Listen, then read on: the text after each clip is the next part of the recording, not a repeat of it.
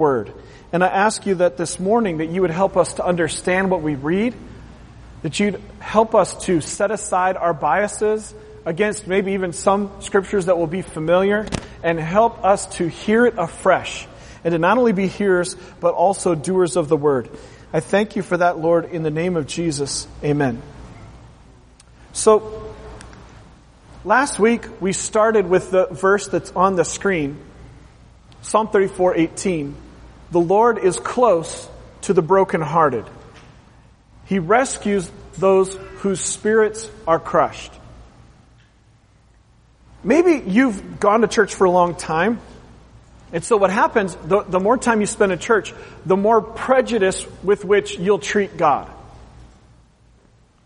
The more you'll be prone to ignore His Word in your human nature. And so this is time to let your new man, your spiritual person, wrangle your flesh, grab yourself by the scruff of the neck, and say, who is God? Who is God?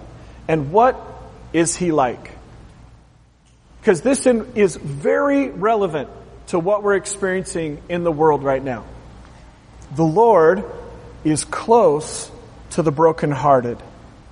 He rescues those whose spirits are crushed. Before we go further in the scripture, last week we talked about how this is a safe place for you to feel. And we talked about some of the negative emotions that we feel when we experience current events like this. And we talked about some of those negative emotions where God is feeling the same emotions, which we learned from Scripture. We talked a little bit about our response. And many of us communicate with each other that day and throughout the week. But I wanted to do something a little bit different and actually start this time before we turn to the Scripture and open it up to your questions. I want to give you a moment right now. I said it was a safe place for us to feel and for us to have questions, and then we kind of filled all the time.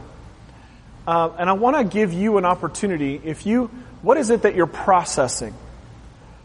Is there a question that you can't get out of your head about what's going on in Baltimore or about what's going on in the world today? And I don't do this too often, in part because I like for us to go to the Scripture with our questions, not a person.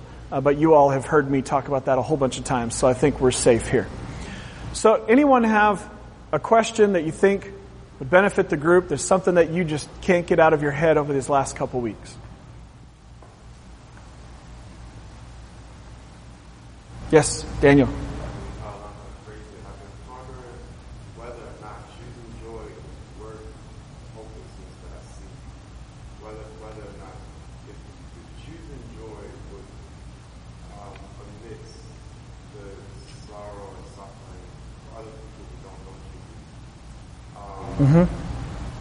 Whether choosing joy would mean, will I end up on the other end feeling hopeless as well? If I'm going to choose joy, is it going to make it work? Yeah. So that's relevant. I'll rephrase his question partially for the benefit of the recording. But ironically enough, on the back table by the communion elements is our Bible study, Joy is a Choice. So Daniel's asking, is choosing joy ultimately going to end up in me being hopeless? And also, is my choosing joy going to be a negative in my relationship with those who don't know God? Did I get close? Yeah. You want to add anything to that? The second one, I didn't understand the way you heard it. Will choosing joy have a negative impact on your relationship with those who don't know Jesus? Is that a part of what you're wondering? Yeah. Okay. All right. So, choosing joy, this is a good question. And this is a good question because this is a topic that we've been talking about lately and that I have referred to as what I believe a part of the essential DNA of our church. Okay? Joy. And we'll talk about it in a few minutes as well. Choosing joy, if it is based mostly on natural things and things that are sourced from humanity, will leave me hopeless. Because humans in their sin nature will always fail. There will always be cracks in the foundation of whatever they build. That's why we don't put our hope in the Republican Party or the Democratic Party or any of that. Human systems without God will fail. Right? So, if I'm putting my joy, if the source of my joy is more than half, is mostly, that's why a new rendering of one of Peter's words, one of Peter's phrases from the New Testament is, let nothing take the place of you in my heart. If anything, and if those of you go to the read through the Bible program, you start to read through the whole Old Testament to slog, there's all this violence and God's really angry and all this other stuff. A huge topic in the Old Testament is worship. Where is the worship of your heart? And if the worship of your heart is on anything other than God, you will ultimately be disappointed. And you'll find out, because when you are in a place in your life of being mostly frustrated and other than, and let me rephrase this, other than a season, okay? Because Ecclesiastes says Solomon writes in Ecclesiastes, to everything there's a season. A season to be born, a season to die. Right? So there are seasons we go through of more joy and seasons of more sadness. Right? And if you're human and if you care about God's purpose in the world and others, this is a discouraging time, this is a sad time, this is a challenging time. Right? So other than a season, if in general what goes from a season to being the overarching your life over a number of months is frustrated, discouraged, down, disappointed, then your joy is not primarily in the Lord. Your joy is primarily in anything else. Does that make sense? So the answer to your first question is, if your joy is primarily sourced from God. And I gotta be honest with you, I don't know how to do that without prayer. Some prayer that's talking, some prayer that's listening. Some prayer that's slow, some prayer that's fast. Some prayer that is lament, and some prayer that is celebration. Some prayer that is awe, and some prayer that is expressing discouragement. I don't know how to experience joy without prayer, without fasting. Fasting, which is not fun, is actually, I think, the most natural key to the joy in my life and where my joy level changed. Some of you would be aware that 2 years ago in the summer, I was at a low point. I was exhausted and discouraged, right? This is a church where we can be honest, right? Okay, so in that low point, right, I had to use fasting to turn it around. So I don't know how to source joy from God without prayer, fasting, and reading about Him. Primarily from Scripture and then from other Christian sources. That's why I have a book table over there, right? Because if I'm not experiencing joy, that means that God is not the biggest thing in my vision. God's not the thing that I see most. The problem is not God. He's the same. He's just as good. You've heard me before ask the question, which I had to ask myself in my own season of my own life, how good does God have to be for me to be happy? He's already given me His best. So when I'm down, it means I'm not looking at Him primarily. Now, obviously, what we've talked about before, the flip side of that is that if I'm I'm only focused on Him and I'm oblivious to other people, well, that's selfishness, and that's going to turn into like you're so heavenly focused that you're no earthly good. And then when you get to heaven and Jesus asks you, so what did you do with your life? There's going to be some tears. Because there's accountability. Jesus talks about the accountability that there will be on the judgment day for those who are followers of Him. There is still accountability. So the answer to that question is, if God is my primary source of joy, then I will not ultimately have discouragement. Because even my grandfather, who's in his 80s right now, who's suffering a myriad of physical ailments, and they're saying is close to passing away. I was talking to him on the phone last week. And he was, even in his broken down body and the fact that his wife has passed away and all these other things that he's experiencing, all these things that he's learned, but his body is not cooperating with him so that he can continue to work, continue to serve, continue to make use of all these things that he's learned in life. He says that ultimately there is victory in Jesus. And for him, whether it be Jesus' return today or whether it be his graduation into heaven, there is an ultimate joy.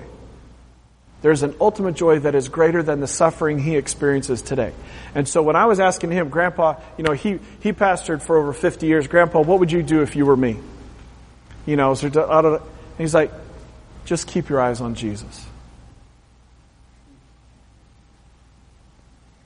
So if Jesus is my ultimate source of joy, and I'm growing and I'm learning and I'm taking in more about Him, then it won't result in discouragement. And also, it won't be a negative in my relationship with others. Because then the joy that I'm experiencing is a compassionate, empathetic joy. So where they're discouraged and where they're put down and where they can't see the answers, I can come alongside them, I can listen to them compassionately, and I cannot abuse them with my joy, right? But I can be compassionate, I can listen, I can identify with the things that they're saying that are wrong. We're supposed to ask that God would set the wrongs right, but God doesn't ask us to call the wrongs right. Right? We describe things as they are. Right? So that enables me to come alongside them and not damage those relationships in that way. But that peace, that serenity should be an overarching principle. Is that helpful? Anyone else? Question? The last couple weeks? Something? Yes, Brian. So, I'm in a season where I'm not feeling God's presence, but I'm seeing the evidence of His Word. Yeah. I hear His words in my head and I speak where I think God wants me to speak to others, and I see the results of that.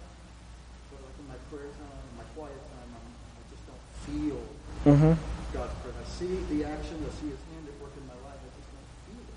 Yeah. What is going on? Am I doing something wrong? Okay. Am I not relating to God right? Is there something blocking me from that? That's a great question. So what he's saying is, I'm not feeling the presence of God. Some of you understand what that means, some of you might not. I'm not feeling the presence of God. I am seeing Him answer prayer, and I am reading His Word and praying, and I'm aware that He is alive, but I'm not feeling His presence. So the answer to that question is more than one thing, right? For starters, we have wisdom from God in nature. Each season necessitates the next. It brings the next. In winter, things die that need to die so that during the rain of the springs, the good things can come to life so that in the summer they can come to full harvest. So when we go through dry times in our life, it's a season. Now, this speaks to what I talked about with joy. It is helpful to be in community with others so that you can make sure that it's a season and not the rest of your life. Right? And then in community, kind of like we talked about this past week with Celebrate Recovery, in community with others, that's where I can have a pause time and say, God, is there stuff in the way? Is something in the way of me being aware of your presence? Because what we do see in Scripture, and certainly in human history, is that there are times where stuff clouds our spiritual vision, and God will open the spiritual eyes. Where stuff inhibits our spiritual hearing, and God removes it, and now I can spiritually hear. So there are seasons where, and sometimes it's a time to just persist. I'm reminded of a passage in Kings where the word of the prophet came to the people that were living through that dry season, and the word of the prophet said, dig the ditches and dig them deep because the rains are coming and they will fill those ditches. So sometimes it's a season to dig and dig and dig and persist. And other times it's a wake-up call to say, okay, I need some prayer and fasting. I need some more solitude measured with some community. And I need to put out, if I go through seasons like that, I will cut off anything but worship music. I will stop reading the news. I will stop reading any other book. I will slow down everything else so that the only voice that I'm hearing is God's. And then I'll be patient. One of the greatest lessons of my life is being patient. And when I was a young man in my early 20s, that was like impossible, right? And I had so many people, Ben, you just got to be patient. I would get patient. Think about how many times in Scripture do we see wait on the Lord. So sometimes it's a season. Sometimes it's about how much activity you have. Sometimes it's about distraction. Sometimes it's about things that are clouding your vision, clogging up your spiritual ears. And it can be, let's be real, it can be a demonic attack. Our enemy comes to steal, kill, and destroy. And what does he want more than anything else is to inhibit your relationship with God directly. So what you don't want to do is make a life-changing decision in that kind of season. We've talked before about how life-changing decisions should include 3 factors: the Word of God and what it clearly says, your subjective hearing God's voice, and third, mature godly counsel from a select few people. Now, all of those are laid out in Scripture and in history. But you don't want to make a life-changing decision when you're in a dry season. And you want to it's about cultivating your heart and where your heart is at. That's good. Okay. We'll turn to the Word, and I just want you to know that whether it be today face-to-face or via text, phone, email, whatever, I'm happy to do whatever I can to answer any questions. As I was praying for you and thinking about everything that's going on, and I really felt that this was not a morning for us to revisit what we talked about last Sunday or what was in the email this week, but this was a Sunday for us to kind of come back to fundamentals, read the Scripture, and let God speak to us through the Scripture. In particular, we talked a little bit last week, we referred to the classic teaching of Imago Dei, we are created in the image of God. And today I want to talk about life on mission, the Missio Dei. Everyone in this room, we are called, we are created, we are designed to live our life on mission. Okay? So first, though, I'm going to go back to Imago Dei. Let's turn to Genesis chapter 1, verses 26 through 28. Genesis chapter 1, verses 26 through 28. And against my usual practice, not going to have all these passages on the screen. There are Bibles at the back of the room if you'd like an extra one. For you can sit a little closer to someone next to you. I'm going to read from the New Living this morning. Then God said, "Let us make human beings in our image to be like us.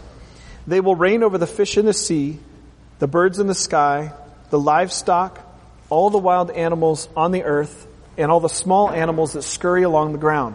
So God created human beings in His own image. In the image of God He created them. Male and female He created them. Then God blessed them and said, "Be fruitful and multiply, fill the earth and govern it. Reign over the fish in the sea, the birds in the sky, and all the animals that scurry along the ground." Now let's turn to the back of the book, Revelations chapter 7. I should have bookmarked these. Revelations chapter 7, and let's read verses 9 through 10. Revelations chapter 7, verses 9 through 10. After this is John writing, this is the revelation of Jesus. "After this I saw a vast crowd, too great to count, from every nation and tribe and people and language, standing in front of the throne and before the Lamb. They were clothed in white robes and held palm branches in their hands. And they were shouting with a mighty shout, 'Salvation comes from our God who sits on the throne and from the Lamb.'" Now, you would hear me refer to this a couple of times a year at least, but I want to briefly refer to some sound biblical teaching. God created us in His image, every human being. Okay? The word race primarily is a social construct used for negative reasons. I'm not trying to be a vocabulary neatnik, but just for the sake of good sound biblical teaching. Ethnicity, your ethnos, speaks to the unique features of who you are. Okay? Joe's parents both born in India, right? Anna's father is white. Her mom is from Colombia. There's a mixed ethnicity, right? Everyone looks at Anna, they can't figure out, where are you from? They look at Joe like, I don't know who you, right? So different ethnicity, right? Ethnicity is a good, healthy thing to refer to. Ethnicity is different than culture. Culture is the stuff we swim in, the books we read, the music we listen to, the movies we watch, the Pokemons we play. Is there one here? I don't know. Don't check. All right. Culture is that we swim in, that we share in common, right? Now, in this room, honestly, I can't just talk about the Ravens. I can, and some of you would just be amused or indifferent, right? We don't all share the culture of Ravens football, right? So there's cultural uniqueness. But in this room, we have more in common culturally than we have different. Does that make sense? Okay? Now within culture, we have education, we have economic, we have different differences there, right? And in our church, we have adults with a 4th grade education and we have PhDs. So there's educational difference, there's an economic difference. I had to learn as an adult that I wasn't comfortable around wealthy people because I grew up poor. Well, I had to sort out those issues, right? So a better, healthier description of what people have used to call race, they've kind of tried to combine culture and ethnicity, and it's not healthy, and it's almost entirely used as a negative construct. Now, listen, you can use the word race, it's okay. But let's just have some clarity. And what we understand as a church is that there is no one ethnicity that is more valuable than the next. Now, indeed, the children of Abraham, Isaac, and, right, the Hebrew nation has a relationship with Yahweh that's a little bit unique, right? But all that aside, they are not more valuable than me, the Norwegian Cherokee Euro Mutt. Right? They are not. Does that make sense? Yeah. So there's no one ethnicity that's more important than another, and that's really important for us to understand, and it's really important for us to unpack where we have ethnic pride that's not healthy, or cultural pride. To whom do I feel more superior? To whom do I feel inferior? There's no place in the world than this, the church, your spiritual community, that is better for us to unpack those things, be honest about them, and ask for some help.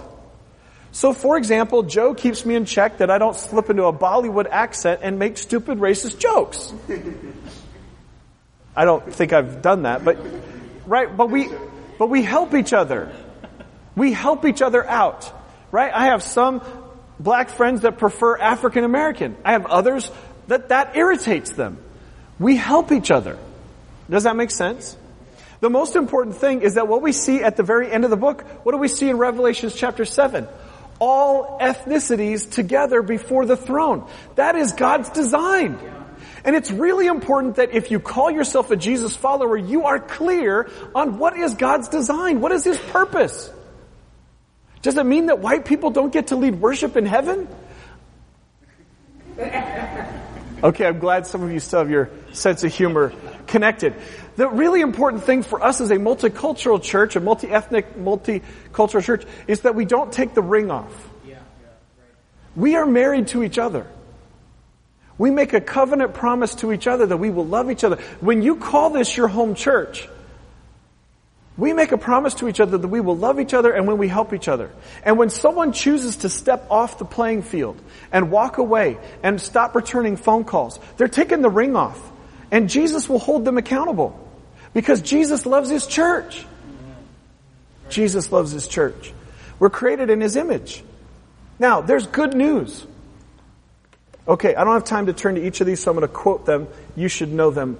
Isaiah 53:6 says this, all we like sheep have gone astray, each to his own way.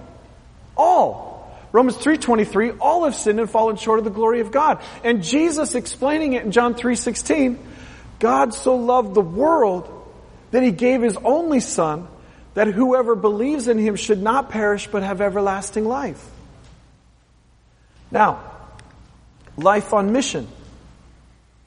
Jesus, when asked, what, from the Old Testament, the law and the prophets, what's the most important thing in the Old Testament? When Jesus is asked that question, Matthew chapter 22 verses 36 through 40 is where we get what some people call the Great Commandment. And this is relevant to how we respond to world events today. It's relevant. When Jesus is asked what's the most important thing in God's Word, this is His response. Love God with all you've got. And love others the same way you take care of yourself. When you're hungry, get food. When you're naked, put some clothes on. When you have a bill, pay it. Love others the same way you take care of yourself. If humanity followed this, none of these tragic events of the last 2 weeks would have occurred. Are you with me? Yeah. And 3 weeks ago, we looked at His instruction about peacemakers. If we would just follow Jesus, this stuff wouldn't happen. Love God with all you've got, and love others the same way you take care of yourself. And then in Matthew 28, he says something that I think a lot of people that call themselves Christians in the United States do not do and ignore, and they say, oh, that's for the professionals. And when they stand before Jesus, they'll give an account for. Matthew chapter 28, after Jesus has come back to life, over 500 people have seen him. He's been around for over a month. He's about to do a rocket man up into the sky, and he says this. And what's so important is that we saw their response, and their response to these words changed human history. God, yes, but also their response. Matthew 28, verses 18 to 20, he says, go to people of all ethnos, is the word Jesus uses. That means where you live, people of different culture, different ethnicity, and beyond where you live. Go. Urge as many people as possible to become followers of me. That's Jesus' instruction. So when I ask myself, where is God? What can I do? My concern is that we have been lulled to sleep to a Christianity that says it's all about me and how I feel and discovering what I should do. I propose to you this morning that it has a lot more to do with if you are discovering what God is already doing and following that. That's where we can have joy. That's where we can have joy. And what he said is go and urge as many people as possible to become followers of Jesus. That's what he said. Now, how do we know? Because we see then in Acts chapter 2, verses 37 through 47, that they became fully devoted followers of Jesus. Let's turn there. Acts chapter 2, verses 37 through 47. This is important for us to have an understanding. I believe there are a lot of people that experience some frustrations because they don't have clarity in their life about what is this Jesus thing all about. Acts chapter 2, verses 37 through 47. Peter's words pierced their hearts, and they said to him and to the other apostles, brothers, what should we do? Peter replied, each of you must repent of your sins and turn to God, and be baptized in the name of Jesus Christ for the forgiveness of your sins. Then you will receive the gift of the Holy Spirit. This promise is to you and to your children and even to the Gentiles, all who have been called by the Lord our God. Then Peter continued preaching for a long time. We don't see that anymore. Strongly urging all his listeners, save yourself from this crooked generation. Those who believed what Peter said were baptized and added to the church that day, about 3,000 in all. You know, there's more than 3,000 people that live within 14 blocks of where we're sitting. All the believers, the crazy ones, the professional ones, the ones that had titles. No, all the believers devoted themselves to the apostles' teaching and to fellowship and to sharing in meals, including the Lord's Supper, which we just did, and to prayer. A deep sense of awe came over them all, and the apostles performed many miraculous signs and wonders. We talked about that last week. And all the believers met together in one place and shared everything they had. They sold their property and possessions and shared the money with those in need. They worshiped together at the temple each day, a public place, met in homes for the Lord's Supper, and shared their meals with great joy and generosity, all the while praising God and enjoying the goodwill of all the people. And each day the Lord added to their fellowship those who were being saved. Now, we unpacked this passage piece by piece a number of times in the past, as it's essential to how we understand how we do church, so I'm not going to fully unpack it right now. But the point is, what we see is that they were fully devoted followers of Jesus. Fully devoted, all of them threw themselves in. They were clearly identified. Those people are different. And later on is when we see that those people were identified as, oh, you're trying to be a mini Jesus, you're a mini, which is where we get the word Christian. Right? Because they were easy for an outsider, it was easy for an outsider to identify them, they're different. They're fully devoted of Jesus. Here's how that looks. This is a phrase I want us to get in our system. Live like Jesus, share His love. Live like Jesus, share His love. Whatever the question that you are asking about your response to current events, the answer is here. Live like Jesus, share His love. Yeah, it's that simple. Live like Jesus, share His love. I am determined that we will not be a church that is known for what we are against. We will be known as a church for what we are for. What are we for? I want to have a few of you answer me there.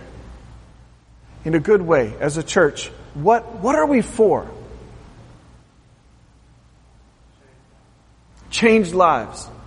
Jesus, salvation. What was it that everyone was singing? Salvation from the Lamb. Changed lives. Changed lives for the better. What else? What are we for? Community. That's right. That's right. We are for community. We're for a sense of community. We're for sharing our changed lives with each other. Sharing our homes with others, insiders and outsiders, right? A sense of community. A sense of welcome, to be inclusive and not exclusive, right? Right? That's what we're for. That's what we're for. What else? What are we for? What's that? Open heart, authenticity. Yeah, an open heart, an honesty, an authenticity, a transparency. This is a place where you come. This is not a place to fake it. This is a place for us to come and to love each other with openness. What are we for? Let's turn to Romans chapter 14 and verse 7. Romans chapter 14 and verse 7.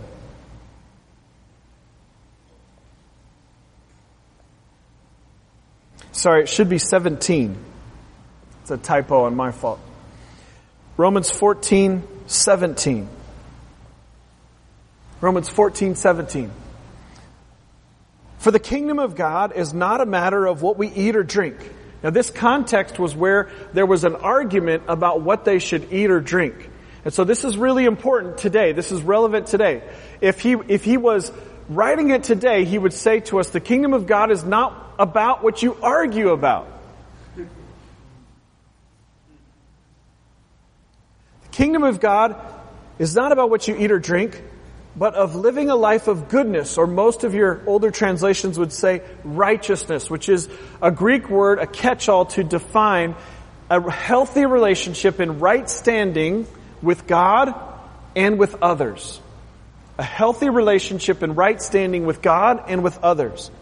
Righteousness, living a life of goodness, and peace and joy in the Holy Spirit. There comes that word again. Righteousness, peace, and joy. So what is it that people should say about us that we are for? That righteousness, peace, and joy. That's how we know that what we're doing and who we are and how we're being changed and what we sound like is close to the way it should be. And people identify that, and that should include peace and joy. So, Going forward, how are we going to act? Let's turn to 1 Corinthians chapter 13. 1 Corinthians chapter 13 was actually, believe it or not written for weddings. And it was actually not about marriage. It was actually about how Christians treat each other and outsiders. That's what it's actually about. 1 Corinthians chapter 13 verses 4 through 7. Love is patient. Now remember, this is agape love, the God kind of love word. Love is patient and kind. Love is not jealous or boastful or proud or rude. It does not demand its own way. It is not irritable and keeps no record of being wronged. It does not rejoice about injustice, but rejoices whenever the truth wins out. Love never gives up, never loses faith, is always hopeful, and endures through every circumstance. Do we have circumstances to endure through? Yes. Has there ever been a day where it's more important for us to believe the best? For us to be patient? For us to be kind? For us to keep no record of us being wronged? If there's any hashtag I use, it's love gives. Because the easiest way to discern the difference between a God kind of love and a selfish, twisted kind of love is lust gets, love gives. When I say I love you, what should be in that mix is I am giving to you. Some of us have been broken and affected because when people have said I love you to us, what they meant was I will take from you. God wants to come and bring healing in our hearts from those things and to help us understand a healthy definition of how God's love works so that when we receive His love, we receive that His love gives to us so that in His love we can give His love to others. And that's not from a source that is limited. I want to read this to you. We are His church. We are unstoppable and unshakable. We have an abundantly available source of love, patience, kindness, mercy, joy, faithfulness, and goodness to offer in dark times. We are light in the midst of darkness. We will be the church without spot or wrinkle, unmarred and on full display. We will not be exclusive or divisive. We will respond with faith, hope, love, prayer, conversation, peace, and action. There's healing in Jesus. There's hope in His church. And there's power-filled help from His Spirit in this time of need.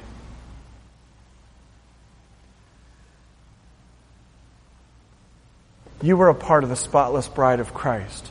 You are the head and not the tail. You are victorious and not defeated. And just like Paul wrote about in Corinthians, as a jar of clay, though we have cracks, though we have issues, when we are pressed, when we are pushed down, we are not defeated. We will not be shaken because we have His treasure in these jars of clay. When we give love to others, it is from an abundant supply. Don't try to love with your love.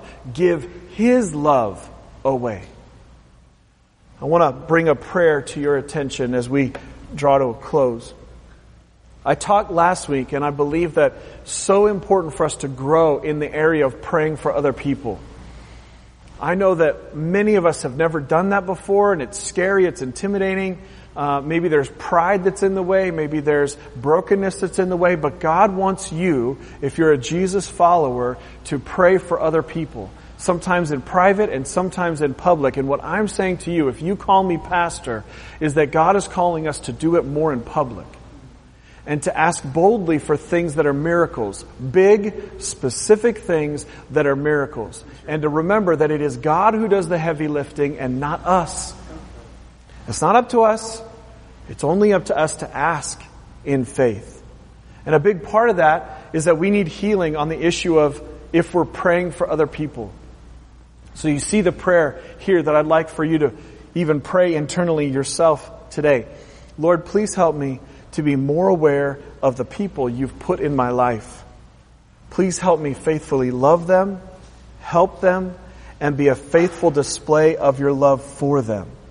Thank you for this opportunity today. Isn't that good? Let's stand and I'll just pray as we close. And if you're here today and you'd like to receive prayer, you can feel free to come up. Happy to pray for you today. But let's just ask God for help as we go into this new week. Lord, I thank you so very much that you are for us. I thank you so very much that we can depend on you, that you are trustworthy.